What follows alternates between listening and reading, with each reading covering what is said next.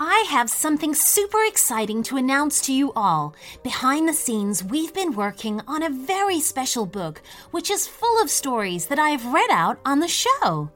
This paperback collection features 38 original stories written especially for the Short Stories for Kids podcast. From princesses exploring a castle to bullying aliens out to steal the moon, this book is packed with witty, entertaining tales to keep kids amused. There are pirates, skeletons, dinosaurs, mermaids, and much, much more.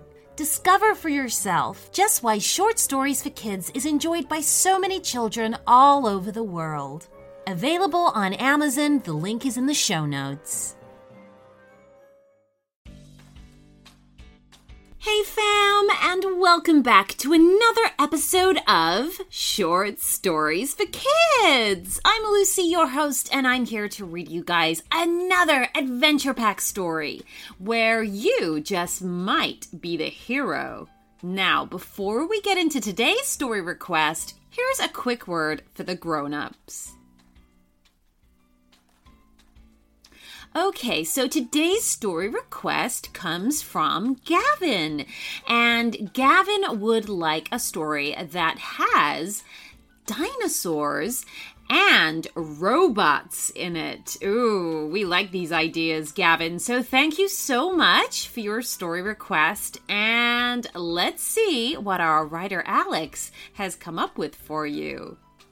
Here goes.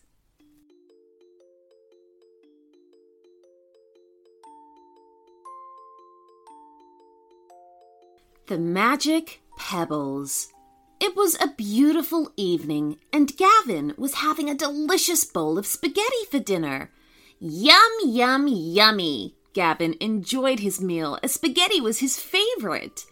After dinner, Gavin ran up the stairs looking for his favorite storybook. As he opened his closet, his eyes caught a strange thing, something he had never seen in his closet before. "Hang on a second. What's this?" said Gavin with wide eyes. It was a little red toolbox. You know, like the kind you would find hammers and screwdrivers.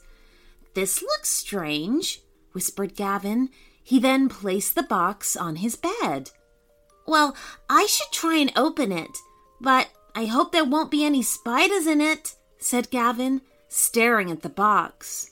Then, taking a deep breath, Gavin tried to open the box, but unfortunately, it was locked, and he couldn't open it, no matter how hard he tried. "Ah, my bad," said Gavin.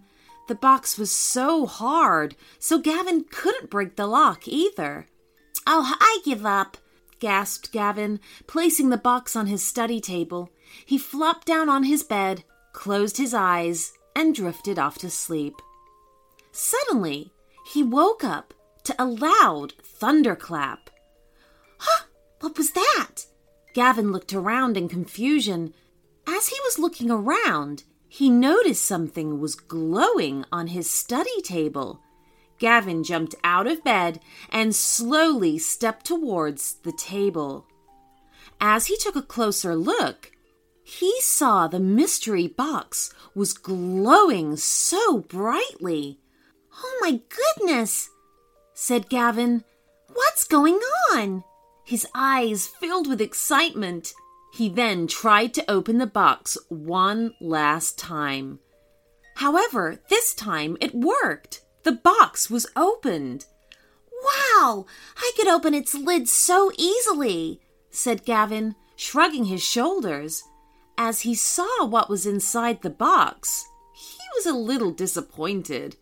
There were only 2 pebbles inside.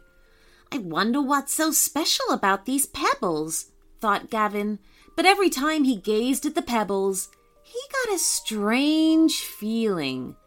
So he stared at them for a long time, just waiting for something to happen.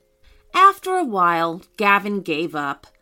"Oh, there's nothing special about these pebbles," said Gavin, throwing them out of his window. As soon as the pebbles landed on the grass, the room began to spin. all around Gavin, faster and faster. "What's happening?" he cried. He closed his eyes, and suddenly, as he opened them again, he found he had landed in a different world. "Oh, how is this even possible?" Gavin was feeling confused. He looked around him, and all he could see were bubbly volcanic swamps and huge plants that he'd never seen before. "Where am I?" Gavin blinked and rubbed his eyes as he couldn't believe what was going on. Gavin was feeling a little scared, but also a little excited. Something like this had never happened to him before, and he decided that he was going to have an adventure. So he set about exploring the land. At once, he heard a loud noise. It almost felt like some huge footsteps were coming towards Gavin. As he turned back, he saw some large animal creatures roaming in the land. "They're dinosaurs!" shouted Gavin. Of course, they were triceratops. Gavin actually knew a lot about dinosaurs. They were his favorite creatures to learn about. "Triceratops aren't meat-eaters, so I hope they won't harm me," thought Gavin. However, he made sure to keep his distance from them, just in case. Then, hiding behind the bushes, Gavin rushed all the way to the river. At that moment, Gavin was feeling confused and a little scared, and he was actually considering going back home. "This place isn't safe at all," thought Gavin, while he was having some rest under the shade of a tree. Before he knew it, Gavin had closed his eyes and started to sleep. All the excitement must have got him really tired. Soon enough, Gavin woke up with a jump. "What? How can I have a snooze in the middle of the dinosaur land?" muttered Gavin to himself. He then started thinking of a way to get back home as soon as possible. At once, Gavin spotted something coming towards him. But it definitely didn't look like a dinosaur. Not any dinosaur Gavin had ever seen before. Not in any of the dinosaur books that he had at home. "Oh no! What now?" cried Gavin. Gavin decided that he had no choice but to run away. So he turned in the other direction and ran as fast as he could until he came to a large bush and hid behind it. As he peeped through the leaves, he saw a giant animal creature standing next to him. So Gavin tried to stay as still as he could without making a single move. He didn't want this strange creature to see him. But something wasn't right. Hang on a second. This wasn't a dinosaur, but a giant robot. "Wow, this is awesome," muttered Gavin. Indeed, that was the first time that Gavin had ever seen such a big robot. At that moment, Gavin understood what was going on. He hadn't traveled to the past, but to the future. "Well, that means dinosaurs will remain in the future," said Gavin, jumping up and down in excitement. But instead of hiding behind the bush, Gavin walked around towards the robot to have a closer look. Soon enough, the robot saw Gavin and started chasing him. "Oh no! Help!" shouted Gavin. "It seems like the robots have taken control of the world," he cried, running away as fast as he could towards the river. As he stood near the riverbank, he could see nothing but giant Spinosauruses. Indeed, he knew that Spinosauruses were meat-eaters and could gobble him up in an instant. "If I stay, the robot will catch me. But if I jump, the Spinosauruses will swallow me. Oh, what should I do?" cried Gavin with fear. Suddenly, an amazing idea came to him. Robots are made of man-made things, like metal, so man can take control of him, thought Gavin. So instead of jumping into the water, Gavin ran back towards the robot. It was a giant robot Godzilla that had sharp teeth and claws. Its feet were as big as a school bus, and its eyes were as red as glowing cherries. After so many attempts, Gavin mustered up all of his courage and jumped onto the dinosaur's tail. The tail swished from side to side, and Gavin held on with all his might and climbed the tail bit by bit until he reached the dinosaur's back.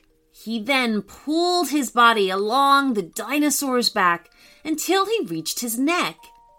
The dinosaur was moving from side to side, swishing around, trying to throw Gavin off. But Gavin held on tightly and started to look for the control button. It wasn't on his neck, so Gavin kept searching and searching until finally he saw a small button-like thing on the side of its belly. Slowly, he reached down, holding the dinosaur's neck tight with one hand until he was hanging upside down on the dinosaur, using his feet to grasp hold of the dinosaur's neck. And Gavin swung down until he could reach the button, and he pressed it. At once, the dinosaur stopped moving. At this point, Gavin was hanging upside down on the dinosaur, only being held by his ankles around the dinosaur's neck. But as the dinosaur had stopped moving, it was safe for Gavin to slide down and land safely on the floor. There was no time to lose. Gavin began to run. But how can I go back home? Thought Gavin. He didn't even know how he'd ended up there. While Gavin was running, he felt something wobbling in his pocket. What's this? Thought Gavin, checking his pocket. However, what he found was incredible. The 2 pebbles were inside his tiny pocket.